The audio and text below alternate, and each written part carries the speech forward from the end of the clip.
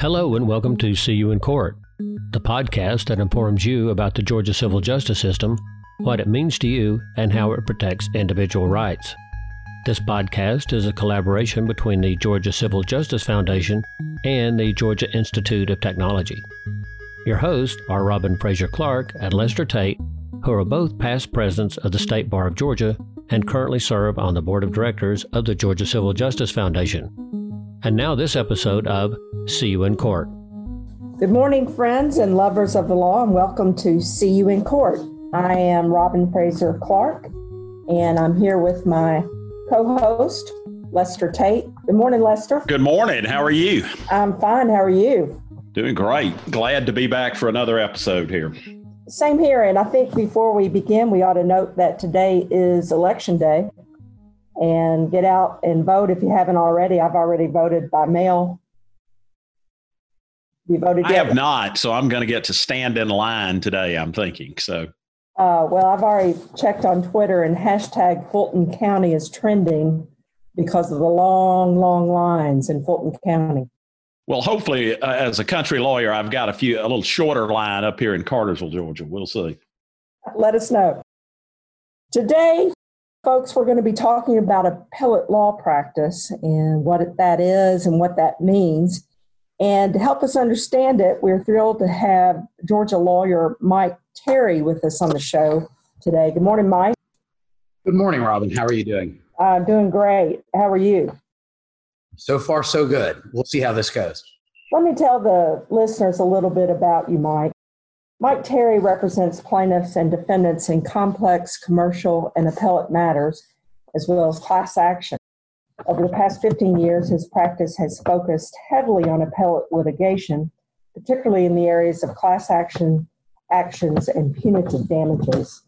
He is a fellow of the American Academy of Appellate Lawyers, an organization founded to advance the highest standards and practices of appellate advocacy and to recognize outstanding appellate lawyers.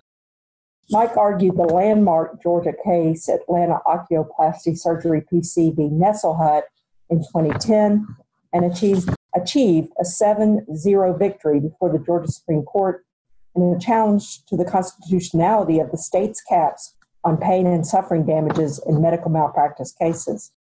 In 2016, Mike argued and achieved a 7-0 reversal of the denial of class certification for a class of consumers alleging they had been charged usurious fees by their bank.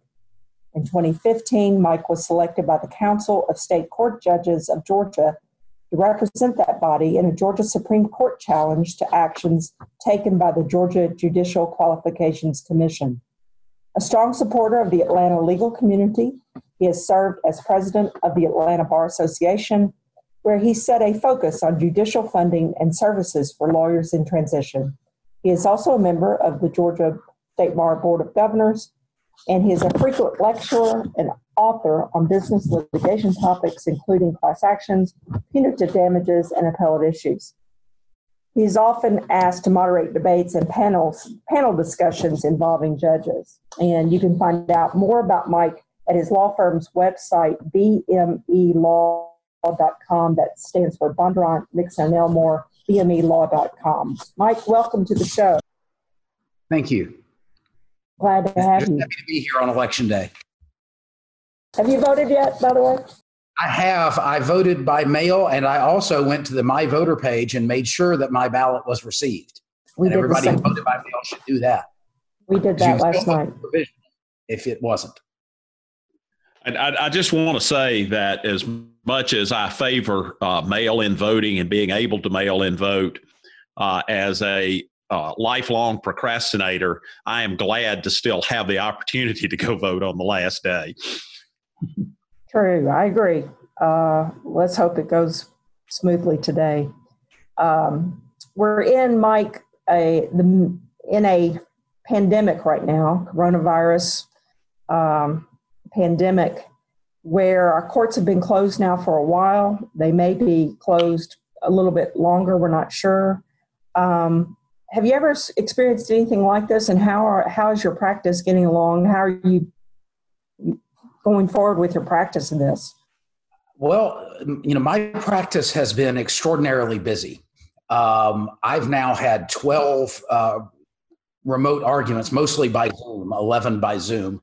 And the courts have adapted extraordinarily well.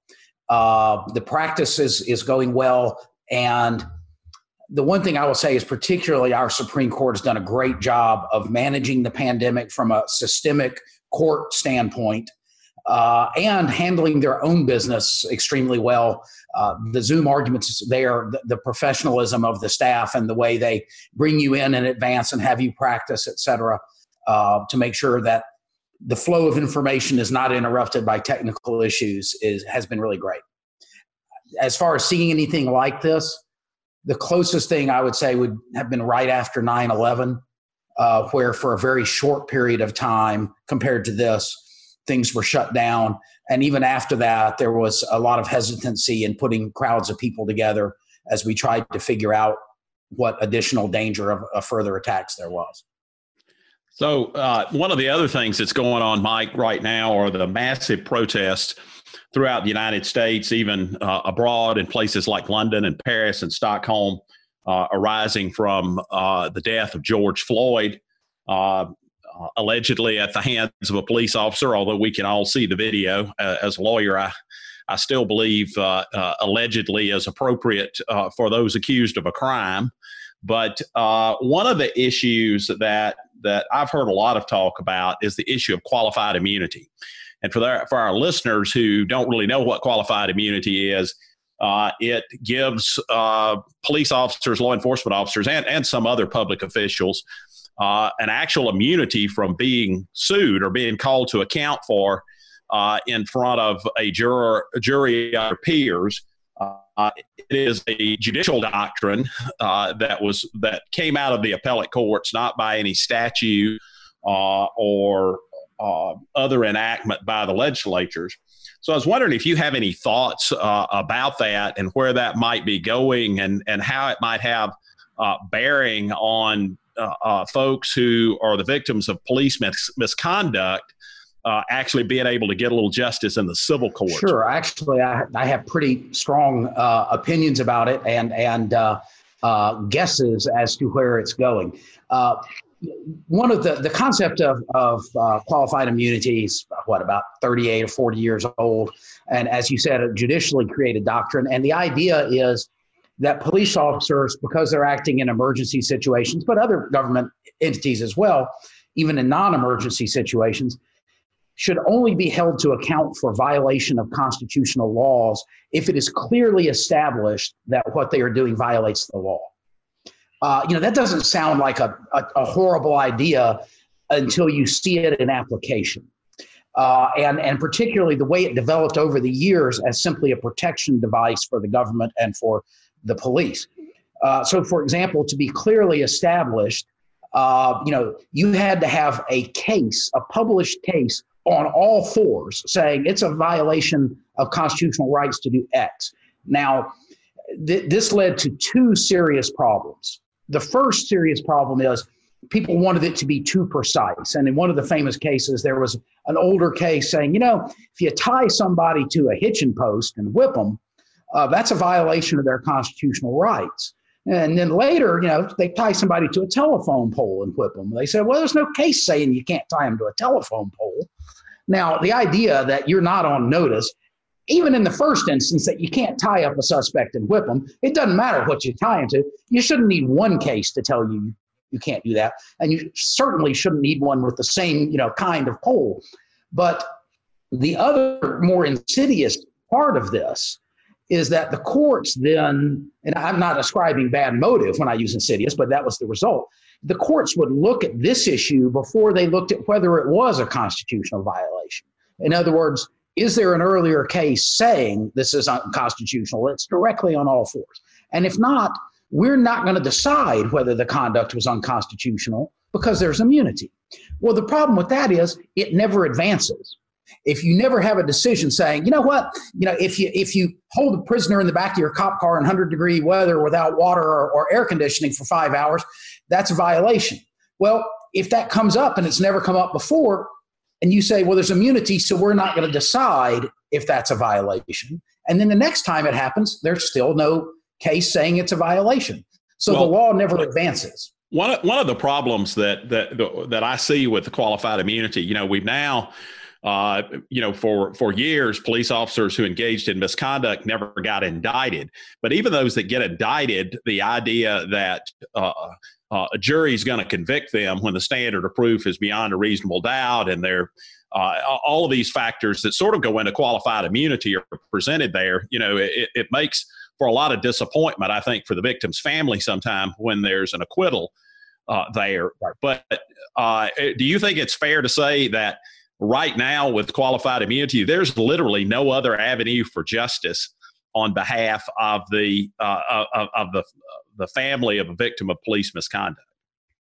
I would say that is not 100% accurate, but very close to it. I mean, sure, there are going to be times that juries are going to convict. And increasingly, we have video evidence, which makes it hard. But we've seen in the last few years acquittals with video evidence that any layperson would say was dispositive. But I think we may be on the verge of either trimming back substantially or eliminating the qualified immunity defense.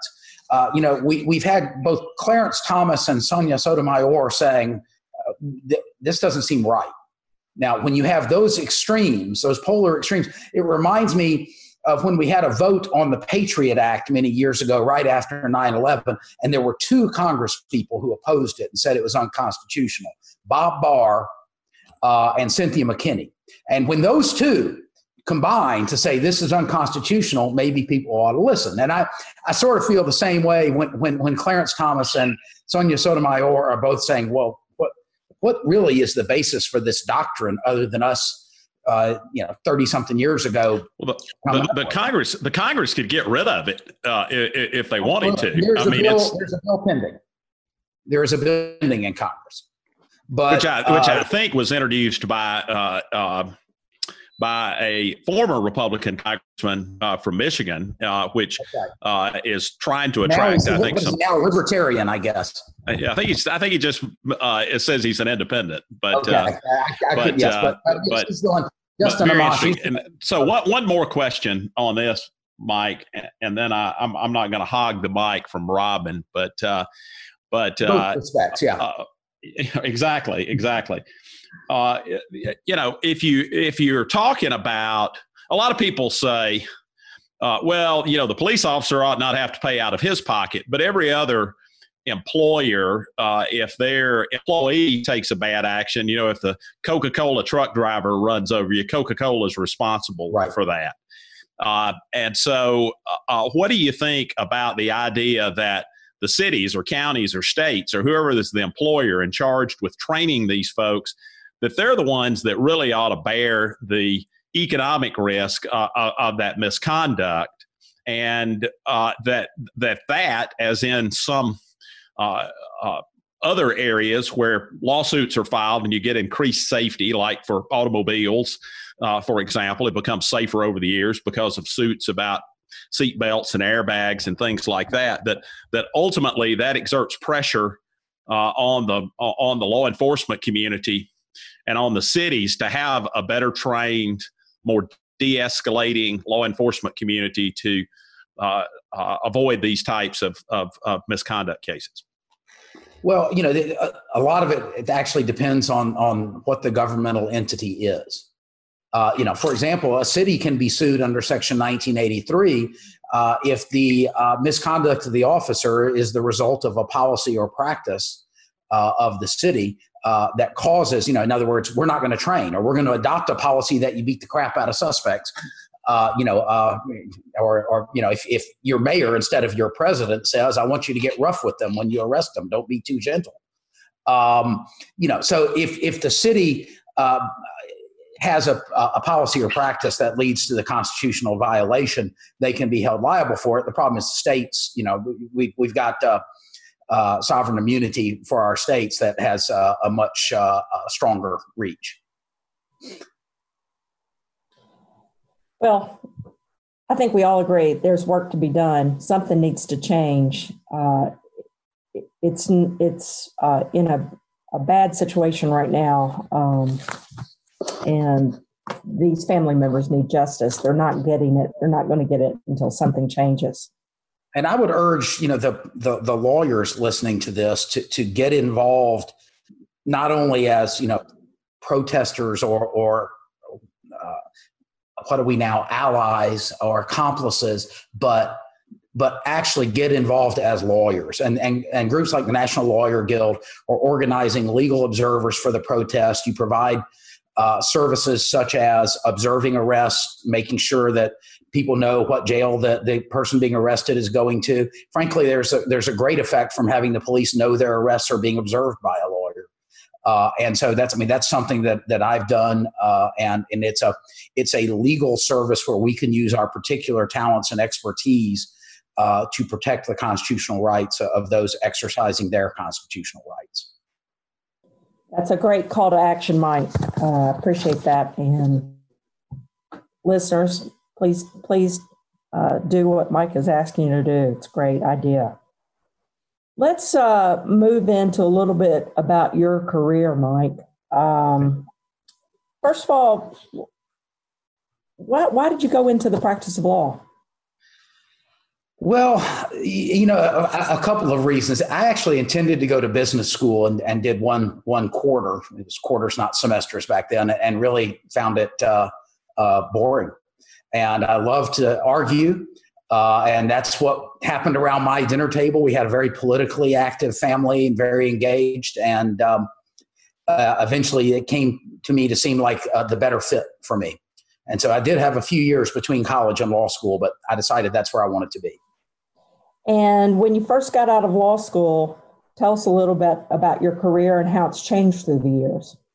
Sure. Well, it's funny. I was a big moot court person in law school. And so I really came out wanting to do appeals. There really wasn't such a thing as an appellate practice at that point, but I was given the opportunity to argue a couple of appeals even in my first year at our firm.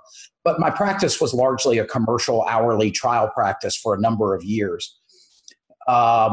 I worked with, great lawyers at the firm, Emmett Bondurant, Mickey Mixon, et cetera, and got to try cases with them and learn a work ethic and a way of doing things that I think has served me very well. Over the course of years, I began doing, again, a few years later, more and more appeals. And I started handling appeals in some fairly large cases where I'd been on the trial. And really, the appellate practice as a separate practice came out of that. And it was the Six Flags Time Warner case and the work that I did on those appeals. A large plaintiff's verdict with many of the same issues came up to the 11th Circuit shortly after that case was over. And Mike Bowers was the plaintiff's lawyer with a $20 million-ish verdict. And he hired me to handle the appeal because I had handled many of the same issues in the Six Flags case. And we had a great victory in that case for Mike. And he gave me a lot of credit in the press for sort of steering that victory. And he was extraordinarily gracious and kind to me. And I started receiving more calls for other appeals after that. And over a course of years, I've been able to change it to where my practice is about 75 to 80% appellate. I still try cases. I've tried 3 cases in the last 5 years. And I have a lot of class actions. Well, a lot. For class actions, I've got about 4 plaintiffs' class actions where I'm lead counsel at the trial court level. But about 75% of my work is now appeals of other people's cases. So, Mike, different from what I mainly do or from what Robin mainly does, because we're mainly in the trial courts most of the time. By the time you get a case, a trial lawyer like me has already screwed it up somehow, or at least cast the die, in one direction or the other by whatever we've done below. And I was trying to think. I think I've argued maybe 1 or 2 appeals that I was not involved in the trial court level. But, I get asked to try cases, not to argue them on appeal very often. And how do you go about looking at a case, deciding if there's an appellate issue, because you really do have a lot more things that are decided at the stage that you walk in than the rest of us do. Well, and that is changing. I mean, over the last 6 years or so, the trial lawyers have started bringing us in earlier. And some of them are bringing us in before they file the complaint, bringing in the appellate lawyers. And I like to participate in the trial. I don't like to just sit there. You know what? Believe it or not, sitting through a trial that somebody else is doing is kind of boring. Even as a lawyer. I know. And so, for example, I don't think I've ever done that. Yeah. Well, a lot of times I will be at the trial, and I tried 2-3 week trials a week apart about 3 years ago. And I handled several witnesses in each of the trials because, just give me something to do and take some burden off the other lawyers. But being in early allows you to help shape the record, the theories, the evidence, make sure the objections are preserved, et cetera. Avoiding overreach, which is frequently a battle. But then a lot of times you just get the case when somebody either lost what they thought was a big case or they won big and they want to not lose it on appeal. And so they come to you with the case. Now, sometimes it's crystallized. They lost summary judgment. So the issues on appeal is that summary judgment order. Although when I was first starting out as an appellate lawyer, I made a serious error of judgment in taking on several cases where a plaintiff had lost summary judgment. And I looked at it and I looked at the record and I looked at the briefs and the evidence and I said, that was just a mistake. There's just no way. And I said, I'll take it. And I'll take it on a contingency basis. If I'll get whatever you get, a percentage of what you get if you ultimately win the case. And in those 3 cases, I went forward and got the summary judgments reversed. And what I hadn't done, and many, many years ago, was looked at, well, are we going to win the trial? And sometimes judges grant summary judgment when perhaps they shouldn't, when they're really just putting a weak case out of its misery. And you get the summary judgment reversed, and then you go lose at trial on the exact same issues that the judge saw a scintilla of evidence and maybe shouldn't have granted summary judgment, but he knew where it was going. And so I learned a couple of lessons from winning appeals and not getting paid because the case was then subsequently lost at trial. But frequently the trial lawyer can screw it up for you on both ends, is what you're really telling us, isn't it?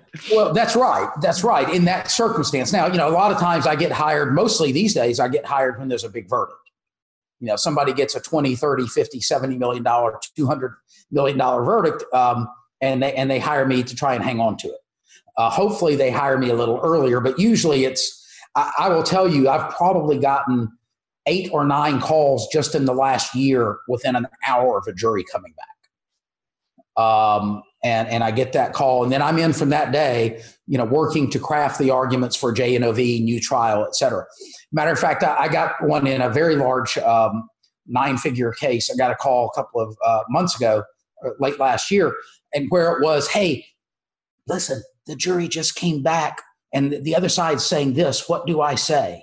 And literally I'm on the cell phone as the verdict has just been read and they're trying to decide whether to release the jury and send them on their way. And I'm providing advice at that point and, trying to run conflicts checks on my cell phone at the same time. But yeah, Lester, you're right. It can get screwed up. But the simple fact is most people don't get a really big verdict without being a good lawyer. And, mistakes happen in the heat of the moment, in the heat of battle, but most people make a good record. And I think people are more careful than they used to be. But I also am a big fan of the trend of getting the appellate lawyer involved earlier and even before the start of trial, if possible. Well, there's an old joke about how you get $1 million verdict and it's you screw up a $3 million case. But when you're a trial lawyer, you have to react. The best answer you can get in the next 15 seconds, not the best answer you can get, after 15 weeks of study on the issue. And of course, I'm sure you get some, these issues repeat. They're not isolated to a case. So your experience really comes to bear as well. Let me ask you about this. I watched recently watched the arguments in front of the Supreme Court of the United Kingdom when they argued the Brexit. It was really the prorogation of Parliament case that they had there. And so they have, 4 or 5 lawyers, and they each get like 2 hours apiece, to argue their case. And in the Georgia Supreme Court, Georgia Court of Appeals, 11th Circuit, even in the U.S. Supreme Court, you get 15, 20 minutes, maybe 30 minutes if you're lucky. How do you feel about oral argument and about how we do oral argument here in the United States versus how it's done in some other countries where you've got a lot longer time period? And just for our listeners who may watch Law and Order on television where you have a 5-minute closing argument, in Georgia, for closing arguments in a criminal case, you get an hour. And if it's a capital case, regardless of whether the death penalty is sought, you can get 2 hours to argue your case. 2 hours, you actually get 2 hours as of right in civil cases if you ask. It's all in how you ask. Not a good idea to take 2 hours with the jury, in my opinion. Well, I mostly agree with you, Robin, but a lot of the cases that we try are like 7 to 12 week antitrust cases, and when you're trying a case where the trial went multiple months, you're going to need that 2 hours, and sometimes you're going to want more. But Lester, the United States Supreme Court used to have day-long arguments. And it basically you argue until the justices get too tired to go on, and the time limits are both good and bad. It really makes you organize and crystallize your issues to that which is really important. I frankly think the time limits give an advantage to people who do it a lot, because you learn how to structure things around the time limits. And it also varies greatly court to court. For example, in the 11th Circuit, I generally come in with the understanding that I'm not going to be given more than 45 seconds to 2 minutes to talk before the rest of the time is taken up with questions. And that's largely true, not as true, in the Georgia Supreme Court. They let you talk a little more.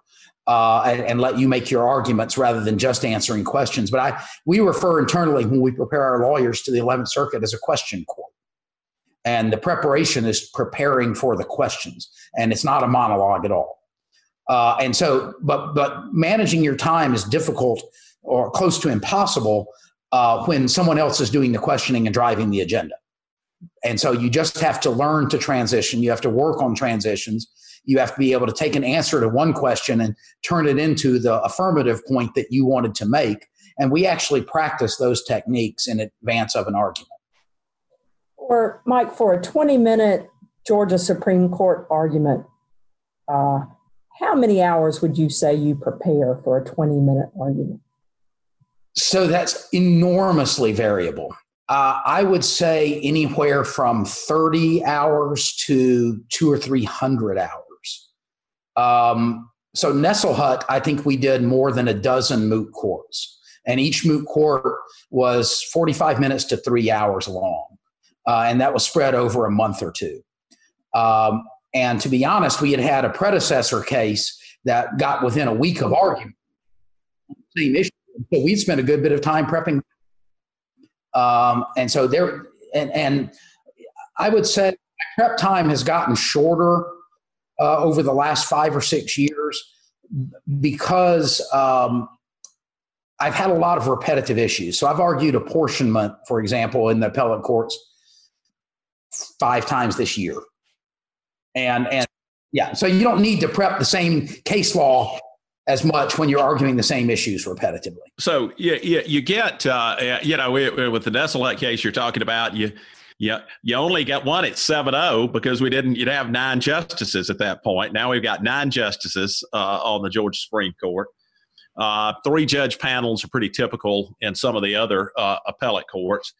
But, you get a wide variety of judges up there. You got people like Clarence Thomas, who, until the advent of some of the teleconference arguments recently, never really asked a question. It was a news item if Clarence Thomas asked a question. You've got other judges and justices who seem to think they're the only one that gets to ask questions. So you get a wide variety of different people in the audience that you're trying to persuade, and you probably know going in that some are more persuadable than others, and that there are certain ones that you have to win in order to do that. So how do you parse all that out in your strategy? So it's actually case by case, judge by judge, justice by justice. And this is a lot of the prep that goes into this. And I'll talk about one case as an example of that. But, in the Georgia Court of Appeals, we're getting 3 judge panels. And you know who your 3 judges are, though it changes with recusals, retirements, et cetera. But from the date your case is docketed. In the 11th Circuit, it's 3 judge panels. You don't know who they are until 2 weeks before the argument. But the argument is particularly where you have a panel where it's a variable mix. It's not the same 7 or now 9 justices on the Georgia Supreme Court. One of the things I like to do, judges are people, and they have all the foibles and strengths that ordinary people have. And for example, if I'm arguing an issue in a Georgia Court of Appeals, and I've got a point on which there are multiple cases that I could cite for a particular purpose, look for one going your way, written by one of the judges on your panel. Remind him or her that they wrote this. These are your words, and they're right. And because judges don't want to, first, they believe what they said. Second, they don't want to appear inconsistent. And third, they don't want to be inconsistent. And so if you can say, you've previously said this, this is what you said, I think that carries some weight. Now, of course, in the Supreme Court, you've got 9 of them up there, and you can't tailor it as tightly to any one, except sometimes you walk in and Justice X is my problem here today. Based on what she has written, she's going to be a problem on this case, or he's going to have a burr under his saddle on this issue. And so you prepare justice by justice in that respect, even in the Supreme Court. And you have to know, and you frequently do know, who are going to be the frequent questioners, who's going to press you. And our Georgia Supreme Court has, over the last few years, gotten a lot more aggressive in its questioning. And there are some great questioners. There really are. We don't have as much as the U.S. Supreme Court has of people using their questions to fence with or lobby with the other justices. Mostly our questions are, I need your position on this to decide the case, or I don't understand this argument, explain it to me better, or I'm not seeing this in the record, tell me what your basis is for saying that. And the questions in our court, in my mind, are better structured towards getting to the right answer rather than political fencing. And so I'm really happy with a lot of the questioning that we are getting these days. Well, it's probably fair to say that in the U.S. Supreme Court, that a lot of the questions, the purpose of the question is clearly for the justice to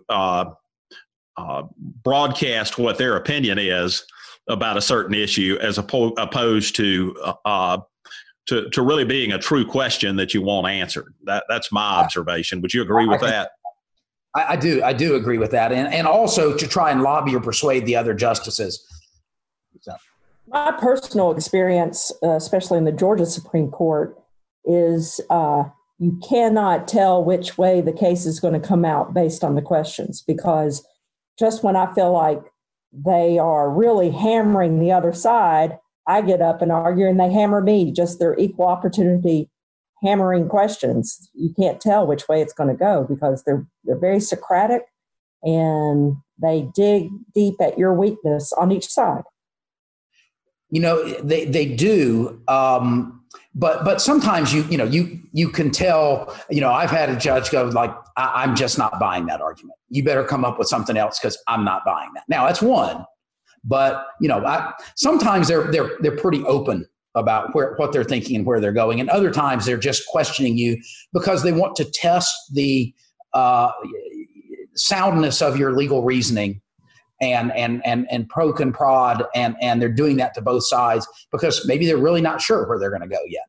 So yeah, but I do remember an argument, and I don't remember the issue, but it was over the way a lawyer had treated another lawyer. And I remember Judge Herb Phipps, when he was on the Court of Appeals bench, in oral argument, say, "Is that the way we really treat other lawyers in Georgia?" And to get that kind of question from a judge or a justice, you know you've done something wrong. That was like a low moment for that lawyer. I don't even remember what the issue was, but never want to have that happen. Well, I had a case in the Georgia Court of Appeals a couple of years ago where when the lawyer on the other side finished and went to sit down, one of our judges said, "I need you to come back to the podium for a minute." I was reading through the discovery responses and the objections, and we're going to have a chat about professionalism. And and their time was up, but but there was, and I was sort of stunned as sitting on the other side, and I wasn't really sure whether I wanted to grin or whether I was really uncomfortable, and there was just a little, like about a 1 minute. That's not how Georgia lawyers do things, and I don't want to see that in the next record that comes up in one of your cases. Yeah. So let me ask you about something that our non-lawyer listeners may not know what it is, but it's called stare decisis. Meaning that the court opinions are precedent to be used in other cases. You've talked a little bit about how you use that.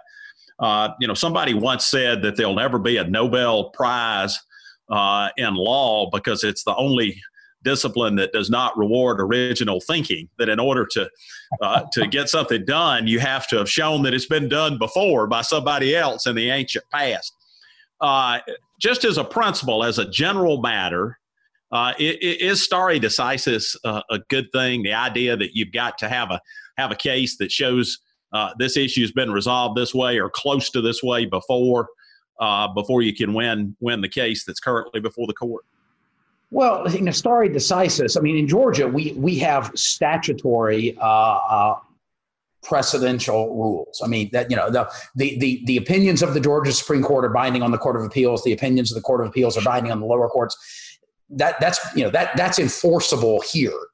Now, but the general legal principle of stare decisis has great utility as long as it is taken as a general principle and not as an absolute rule.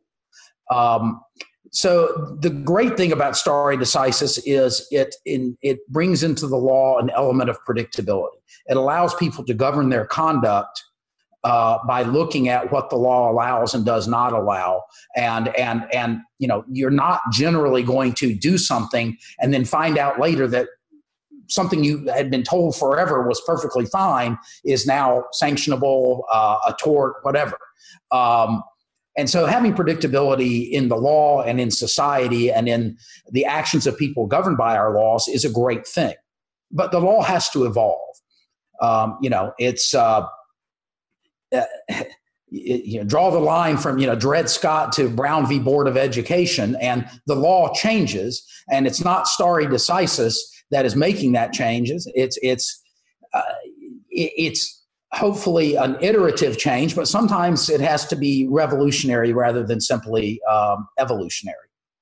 And I think a lot of times our courts step up to the plate when that's necessary, and a lot of times they don't. So stare decisis has a great function. It is useful. It cannot control, or we never advance as a society. And that would cue Oliver Wendell Holmes. The life of the law has been has not been logic, but experience, I suppose. I think that is right. Mike, let's talk a little bit about some of your more renowned cases. We've mentioned the Nesselhut case. We call it Nesselhut because she was the plaintiff. I call it Nesselhut because I represent plaintiffs, and she was the plaintiff. And but the appellant, the person who, the entity that lost below was Atlanta Oculoplastic Surgery, her doctors, and they lost in the court below, and then in the Supreme Court, they bring the appeal to the Georgia Supreme Court. Case tried by our mutual good friend, Adam Malone, received a $1.265 million verdict, and then you enter for the appeal. Tell our listeners a little bit about what that issue was that you, it was a very big deal, obviously, in our jurisprudence in Georgia. So can you fill our listeners in on that case? Sure. And so, there was a previous case, Lance Laurie's case, that had the same issue teed up. And it was the issue of the constitutionality of the cap on non-economic damages in medical malpractice cases. And of course, the thinking was of the General Assembly and of the Chamber of Commerce that we're going to put caps on all kinds of damages. And they ran out the med-mal one first because of a perceived crisis in medical malpractice verdicts. So we challenged this. And in the first case, we were very close to oral argument. And it was an extraordinarily sympathetic case, where we had a paraplegic client because of medical negligence. And, the capped amount just seemed paltry and ludicrous. And then right when we were getting ready to go up with that very sympathetic case, Justice Sears, who was reputed to be one of our more liberal justices, announced her retirement, and our Republican governor was going to appoint a replacement. So the defendants settled that case, resolved that case, it went away. And then the next one up was Adam's case, and which they saw that as a great test case because, as they described it, misdescribed it, but it was she was unhappy with her facelift. And of course, it was much more substantial and serious, and her injuries were really horrific. But and so I had been hired to handle the appeal in the first case by Watkins Laurie. And so Adam called me, and I came into the trial court post-trial in Nesselhut and argued the constitutional challenge in the trial court in front of Diane Besson. And trial judge Diane Besson ruled our way on the constitutional challenge, making the other side the appellants. And by the time it went up, David Namias had replaced Justice Sears. And so I think the thinking on the defense side was we have a more conservative bench, we have a less compelling case without the paralysis and with the ability to call it a botched facelift. And so this was their test case. We went at the appeal as we went at it in the trial court on a number of fronts. Violation of the right to jury trial, separation of powers, in that we believe constitutionally only trial judges could reduce verdicts, and for the General Assembly to do a one-size-fits-all across the board reduction of certain verdicts violated the separation of powers. We had a due process, equal protection claim, et cetera. We went in and argued the case. It was, I think the perception going in was that we were behind 4-3, but the way the argument went, I walked out after the argument and was asked by a reporter, "How's it going to turn out?" And I said, "We're going to win 7-0." And then I went home and panicked. Wished you hadn't said that. I really wished I hadn't said that. But, and I spent, of course, the next few months until the opinion came out, agonizing over it. And the weekend, they in Georgia Supreme Court announces on Friday afternoon its opinions. And there's a story I'll tell you sometime about why my weekend was horrible waiting for that opinion. But in any event, we won 7-0, and they utilized basically the right to trial by jury. They didn't reach the other issues. In the Georgia Constitution. Right. The Georgia Constitution has a slightly differently phrased jury trial right than the federal Constitution. And we picked up on that, focused on that. And essentially the holding was that issues which had been for the jury at the time of the adoption of the first Georgia Constitution could not be taken from the jury by legislation, but would require a constitutional amendment to take such issues from the jury. And the amount of damages for non-economic damages was an issue that was for the jury. at common law before the adoption of our first Constitution. And this actually is one of these little learning experiences. One of the things we heard from the other side was, well, there were not even any medical malpractice cases at the time of the adoption of the first Georgia Constitution. It didn't exist. So it couldn't be that non-economic damages and medical malpractice. And this is one of those sort of gotcha moments where, I said, there's a problem if one just plugs in the word malpractice into Lexis or Westlaw, and you don't see any cases earlier than the adoption of the first Georgia Constitution. The problem is the spelling changed over time. And it was 2 words, malapraxis. Oh, did not know that. And it was called the tort of unskillful surgery. And so there were cases, and they were out there, and that's a bad moment when you say, well, this didn't exist at common law, and I'm like, well, let me read to you from Blackstone's commentaries, about malapraxis and the tort of unskillful surgery. So that's all part of those many moot courts that we did to get ready for that argument. And in Nesselhut, in that opinion, interestingly, who the defense thought might have been their new champion on the Supreme Court, Justice Namias, actually wrote a very lengthy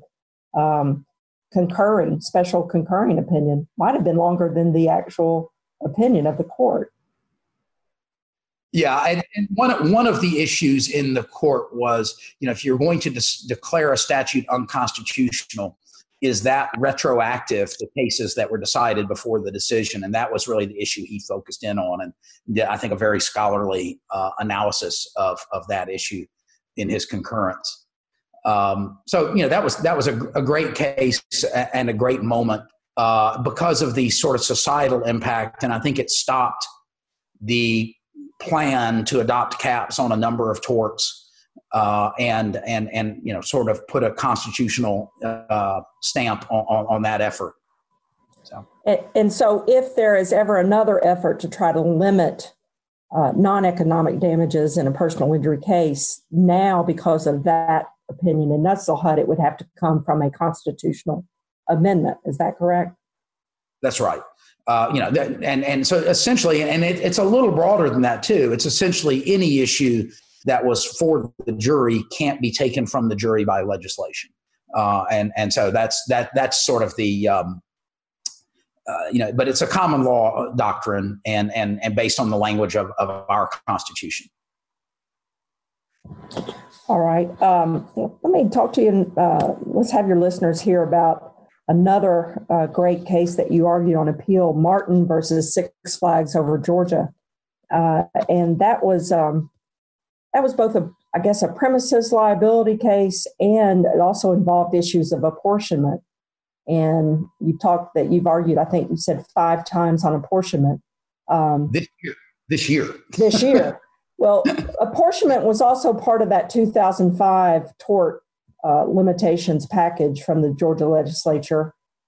Caps on damages was part of the 2005, it's notoriously known as SB 3. You got that overturned.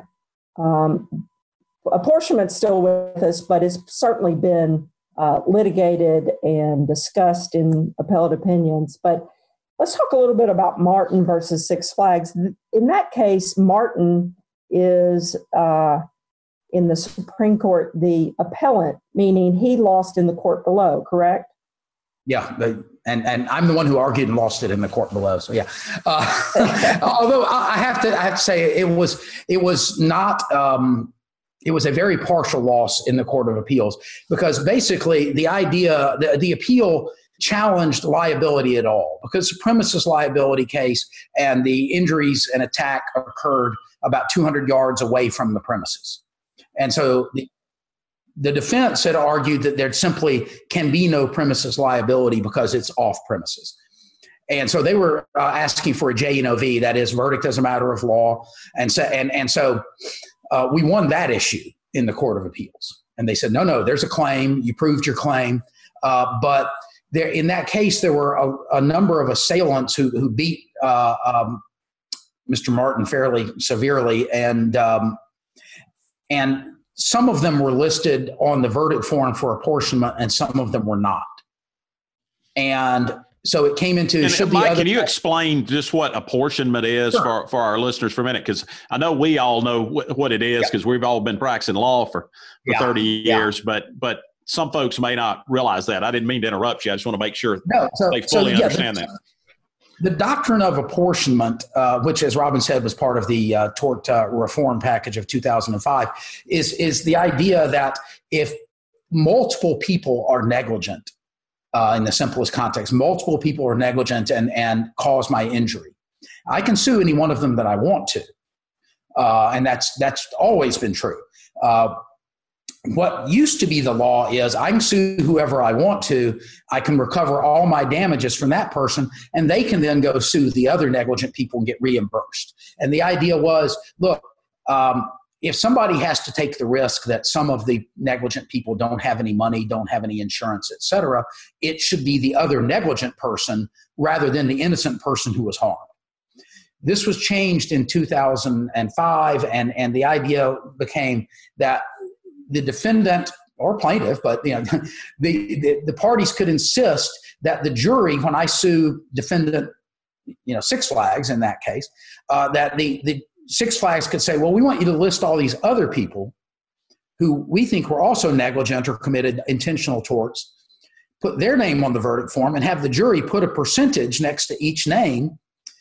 And then the damages are split according to those percentages, which have to add up to 100%. And each person, the named defendant that I sued only has to pay the percentage written next to their name. So if the five guys who beat Mr. Martin up got 95% apportioned to them, Six Flags only has to pay 5%.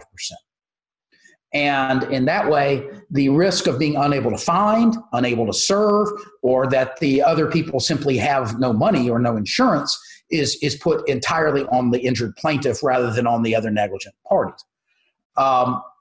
And so it becomes an issue of who should be on that form, what level and quantum of evidence is necessary, and procedurally, what do you have to do to get them on the form? And so those are the issues that we talk and fight about a lot. And one of the issues in that case, for example, if 5 people are beating him up and another person who's friends with those 5 is standing there watching or clapping or cheering, or it depends on who you believe, should that person's name go on there? Didn't touch the victim, didn't hit him, kick him, anything else, but was standing there applauding, cheering, whatever, does that name go on the verdict form? And so that was the issues that we dealt with in that case.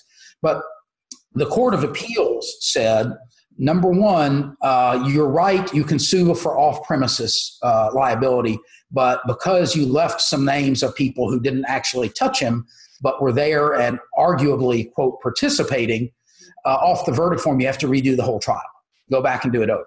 But you are right that you can win even though it was off premises. And so we would have that going for us if we went back. But we didn't want to go back. We had a good verdict. We didn't think there was any reason to go back and redo it. And so we petitioned the Supreme Court for cert, which was granted. And the Supreme Court affirmed the liability issue with slightly different reasoning for the off-premises assault. And then on the apportionment, it said, we agree that one of these names should have been included. But the remedy for that is not to do the trial over, because nothing about that affects the amount of damages found by the jury. And nothing about that affects the fact that Six Flags was found liable and responsible by the jury. And there's nothing wrong with those parts of the verdict. So they sent it back merely to add in that one name and redo the percentages with that name added. And so that, of course, was a victory for us because we got to hold on to the liability against Six Flags without having to redo the trial. We got to hold on to our damages number, and that was that. And the trial didn't even need to be redone because the parties knew how that was going to come out, and so we didn't have to redo the trial at all. That was a $35 million verdict at the trial, and in that trial, Judge Tanksley, who's the trial court judge, great judge, great friend of mine, allowed four of the gang members who beat up Mr. Martin on the verdict form, and the jury apportioned, I believe, 2% to each defendant. Right. And then you've told us what happened with that you had to do just a trial on apportionment, not on the verdict again. Then in another case, I'm going to talk that you have handled another very large verdict, the Veasley Metatronics International v. Veasley case. Monotronics International v. Veasley case. That was also an intentional assault, a sexual assault on Mrs. Veasley, and a large verdict, I think it was $9 million verdict. Right. And the jury apportioned 4% fault to Mrs. Veasley, 92%, I believe, or tell me if I'm getting this wrong, though. I think 4% to Mrs. Veasley for contributory negligence. And the rest to Monotronics and none to the criminal defendant. Is that right? That is correct. So, while we're talking about apportionment, I can remember going back to 2005 when it became our law, a lot of the soothsayers said, "Oh, these kind of sexual assault cases or intentional tort cases are gone because the jury's going to apportion 100% to that criminal defendant." And yet it seems like we're finding, no, the jury is not apportioning much to the criminal defendant. They're making the landowner or the employer or whoever really is the negligent actor bear most of the fault. What do you think about that? Well, two issues. One is sort of the Veasley had a very particular issue in it, and I'll get to that in a moment. But I mean, the way I explain this to people, let's say that I'm a celebrity and I hire a security company to protect me because I have a stalker. Okay. And everybody knows there's this crazy person out there stalking me. And I go and I hire bodyguards and a security service protect me from this stalker. And on a particular night, the security guards all go off and get drunk and I get attacked by the stalker that they were hired to protect me from. Whose fault is that? We all knew the stalker was there. We all knew there's a criminal trying to do something. They were hired to prevent that very thing. It's really no different than, I hire you to prevent, a flood in my house or to prevent whatever, something you're hired to prevent. It's your fault because that was your job. And a landowner has the non-delegable duty to have safe premises for the people on their premises. And so, I think the jury can say, look, in certain circumstances where the landowner knows, there have been multiple robberies here and you don't put in security guards or security lights, it's really the landowner's fault because they knew it was going to happen. It's almost like, failure to put up a fence around a safari camp in Africa. We know there are lions out there, and so I think it's perfectly natural for the jury to say in those circumstances when you know or should have known, and they always say they didn't know, but there's usually a lot of evidence they did, that it's reasonable for the jury to say, no, that was your job, and we know they're criminals. And sometimes it's your job to protect someone from the criminals, and that's the real reason this happened because the criminals are always out there. In the Veasley case, though, it was a little bit different. In the Veasley case, the jury was not allowed to apportion to the person who pled guilty of the sexual assault because the procedural prerequisites for putting the name on the form were not complied with. And that was really, there were two big issues in that appeal. And the first was the apportionment issue and the idea that you have to give notice of your intent to apportion 120 days before the trial commences. And they gave a notice after the close of discovery before a trial had ever been scheduled. Subsequently, the trial was scheduled to begin less than 120 days after the notice had been given. But there was no trial date when they sent in the notice. And they asked the trial judge, hey, we want you to shorten that 120 days, because I think they were at like 118 or 119. And, can you shorten the 118 days and deem our notice sufficient and put this person on and trial judge said no. And that was the first big issue on appeal, was the trial judge's right to say no to that. And what the Court of Appeals said on that is, look, what you needed to do is ask for a continuance. The trial judge can't change the statutory deadline. That's a statute. The trial judge can give you a 2-day continuance, and you didn't ask for that. So, not the trial judge's fault. The second thing was there was a contract with the security company there that had a limitation of damages, and in no event, shall we be liable for more than $250. So if we're negligent, you agree that your damages are limited to $250. And frankly, I thought in that case that was the much harder issue, and that issue led me to violate one of the fundamental tenets of appellate practice, which is pick your one or two best arguments and spend your time pounding those home. And I looked at this. And I looked at our panel, and our 3-judge panel had one judge that I knew absolutely I would not get their vote. And under the rules then in effect, that meant we went in bank automatically. And you could figure out then it would roll to 9, and you could figure out who they were. And so actually to 7, sorry, at that time. And so we looked at who they were, and I said, I've got this I think is my best argument. I don't think this judge will buy it. Here's my second best argument. I don't think this judge will buy it. So we ended up making 5 completely separate arguments for why that contractual provision was not enforceable. We won the case 6-1, and all 5 of our proffered reasons were adopted by like one judge, and then one of them had 2 judges.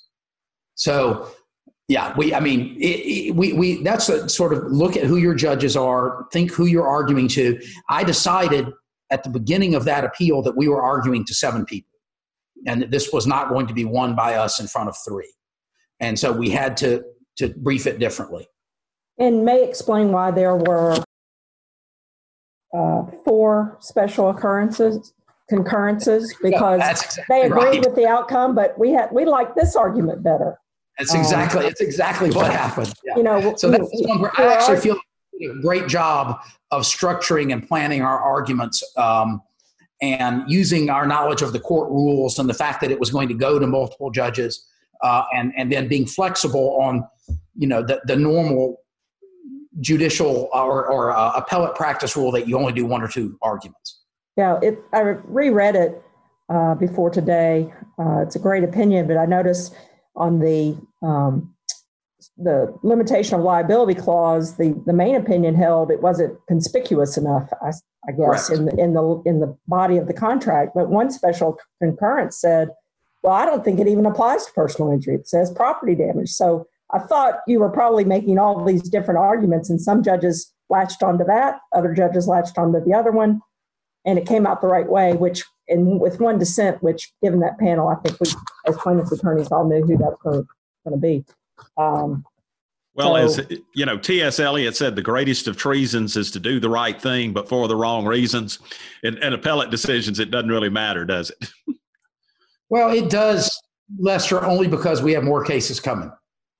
And so, it's you need the reasoning to be sound and be useful in subsequent opinions.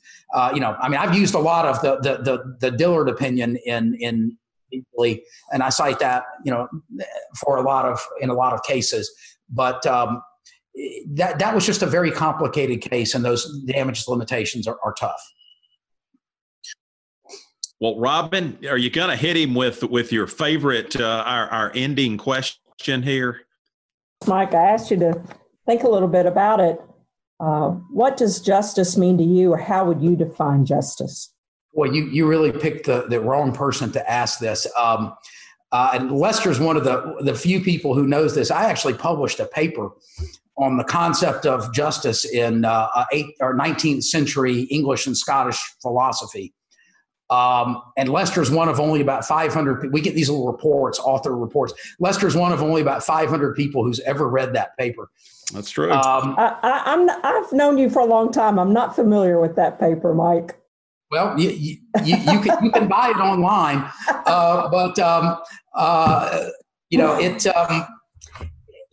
but basically, even though I wrote the paper about the sort of the Hobbesian time of justice philosophy, I'm more Aristotelian in my approach, and Aristotle referred to justice as the virtue which was the sum of all others. And I do believe that. Now, and it's really important, I think, today in the days of Black Lives Matters and dealing with systemic racism, to realize that the traditional Greek concept of justice had sort of two parts. There's distributive justice, and that means systemic societal fairness, rights, benefits distributed fairly. That is just. And then there's what's known as corrective justice, and that's what we do in the courts. And corrective justice is where the rights and benefits are imbalanced because of the conduct of a person, whether it's a criminal act, a tortious act, a breach of a contract. Something has been done that was unfair, unjust, and needs to be corrected. And so that's the concept of corrective justice, and that is what we do. But at the end of the day, really, in my mind, most concepts of justice are incredibly personal and mostly subjective. What do you think is fair? What do you think is fair? Now, we see this a lot in litigation, and here's an example that you get a lot in appellate practice because it's a very rule-bound practice. Let's take a party who's technically violated the rules. He filed his brief a week late, okay? And he will argue and truly believe that justice requires ignoring the technicality and focusing on the merits. That is justice. Ignore the violation of the rules and focus on the justice, the merits of the underlying case. While the party on the other side might truly believe, and I've made this argument, that justice means everybody plays by the same rules. Justice means a level playing field, and if you have to enforce the rules even-handedly, enforce them against everyone or not at all. And in some people's minds, that is just. And of course, we all are subject to the simple fact that it all depends on where we're sitting. What I try and do is, I started off with, I want to make my parents proud. I want my parents and my grandparents, if they were told what I did, to say, well, I raised him right. And that's sort of my concept of it.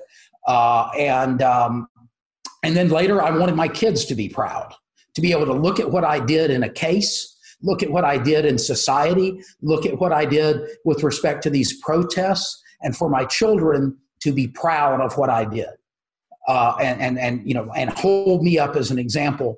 And that is justice. But in the very end, I think that justice is like obscenity or pass interference. I know it when I see it. It is a very personal concept, but it has to be driven by personal conceptions of fairness, because that's if what you're doing, if you feel like you're winning, but it's not fair. I have had one appeal many years ago where I thought one of the 11th Circuit judges was so unfair to my opponent that I walked out knowing I was going to win and feeling like I wanted to throw up. And after that case was over, I called that judge and talked to them about what I thought of the treatment of my opponent. I did wait till after the case was over, though. I will admit that. But if it doesn't feel fair, if it doesn't feel right, if it gives you a queasy feeling in the pit of your stomach, that's probably not justice. All right. Thank you, Mike. We appreciate it very much. Thanks for being with us today. It was great to have you on the show, and hope you'll come back and visit with us again. Well, I enjoyed it. Glad to do it anytime.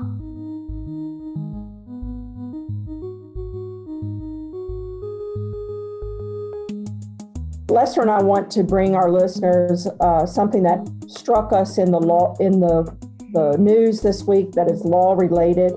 And of course, we have to acknowledge what's going on in our criminal justice system with the Black Lives Matter protesters over the death of George Floyd, what I would call the murder of George Floyd, although no one has been convicted yet. But and the shooting, let's not forget the shooting of Ahmaud Arbery in Glynn County, which we've talked about in a previous episode of this podcast. But the shooting and killing of Ahmaud Arbery, and if you'll recall, that was done by two men and potentially a third conspirator, two men who were not policemen, not part of the Glynn County Sheriff's Department, but they claimed they were making a citizen's arrest of Mr. Arbery. And I believe that law needs to be changed and needs to be repealed. I was happy to see that on Monday, the day of the preliminary hearing in that case in Glynn County, that a bipartisan group of state representatives have filed a bill that will eliminate Georgia's citizen's arrest law. And one of the representatives, Carl Gilliard from Garden City, said that their bill's focus was to prevent civilians from taking the law into their own hands, and that our citizen's arrest law was created in 1863, and this law is clearly outdated as it was formed in the fashion of the Wild West. When individuals lose their lives at the hands of civilians that become judge and jury, we must use the power of the pen to move Georgia forward. So I'm urging our Georgia legislature, when it reconvenes, to end and repeal the Georgia citizens arrest law. Okay. All right. I'm going to go into the Wayback Machine for a minute, because several years ago, you may have heard of a lawyer in Washington, D.C., who took his pants to the dry cleaners, and they lost his pants. And this resulted in a $67 million suit against the dry cleaner for losing his pants. We hear about these things all the time in the news media. They tend to get people outraged. They tend to undermine confidence in the judicial system, when in fact, as Robin and I know, and others who are familiar with the judicial system, you can ask for whatever you want to. But if you pursue it, and you pursue it by improper means, there's usually not a very good end to it. This lawyer did not get a very good end, because the D.C. Court of Appeals, which is the equivalent of our Supreme Court, has suspended him for 90 days based on the sort of outrageous and unsupported arguments that he made. He initially demanded $15,000 for emotional distress for losing his pants, then $15,000 in punitive damage. This later went up to $67 million, which included $90,000 to rent a car needed to drive to another dry cleaner, and $3 million for emotional distress. And he requested ongoing services from the dry cleaner from a dry cleaner after that. So I think there are a couple of lessons in this. One, when you read about somebody asking for a huge amount of money, let the process work out. See what the evidence is, because that doesn't happen in a lot of cases where it's not merited. The second thing is that in this time when we're talking about misconduct in a lot of professions, and particularly the law enforcement community is under the microscope with regard to members of that profession, a small minority that are engaging in misconduct, it's nice to know that in the legal profession, that those that engage in misconduct, like this lawyer did, actually do have to step up and pay the piper at the end of the day. Absolutely, Lester. Great example of our civil justice system doing the right thing and working it out. That's all I have. Lester, anything else you want to? Nothing for me, but I hope that folks will tune in next time, and we hope to see you in court. Thank you for listening to See You in Court, brought to you by the Georgia Civil Justice Foundation and the Georgia Institute of Technology.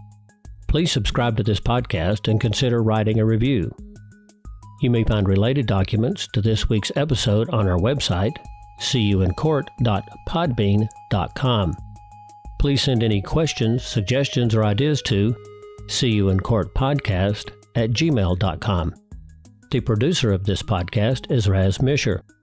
We thank Noreen Hassan, Associate Professor and Director of Outreach and Community Engagement of the Georgia Institute of Technology School of Literature, Media, and Communication, and the Georgia Tech students who help bring you this podcast.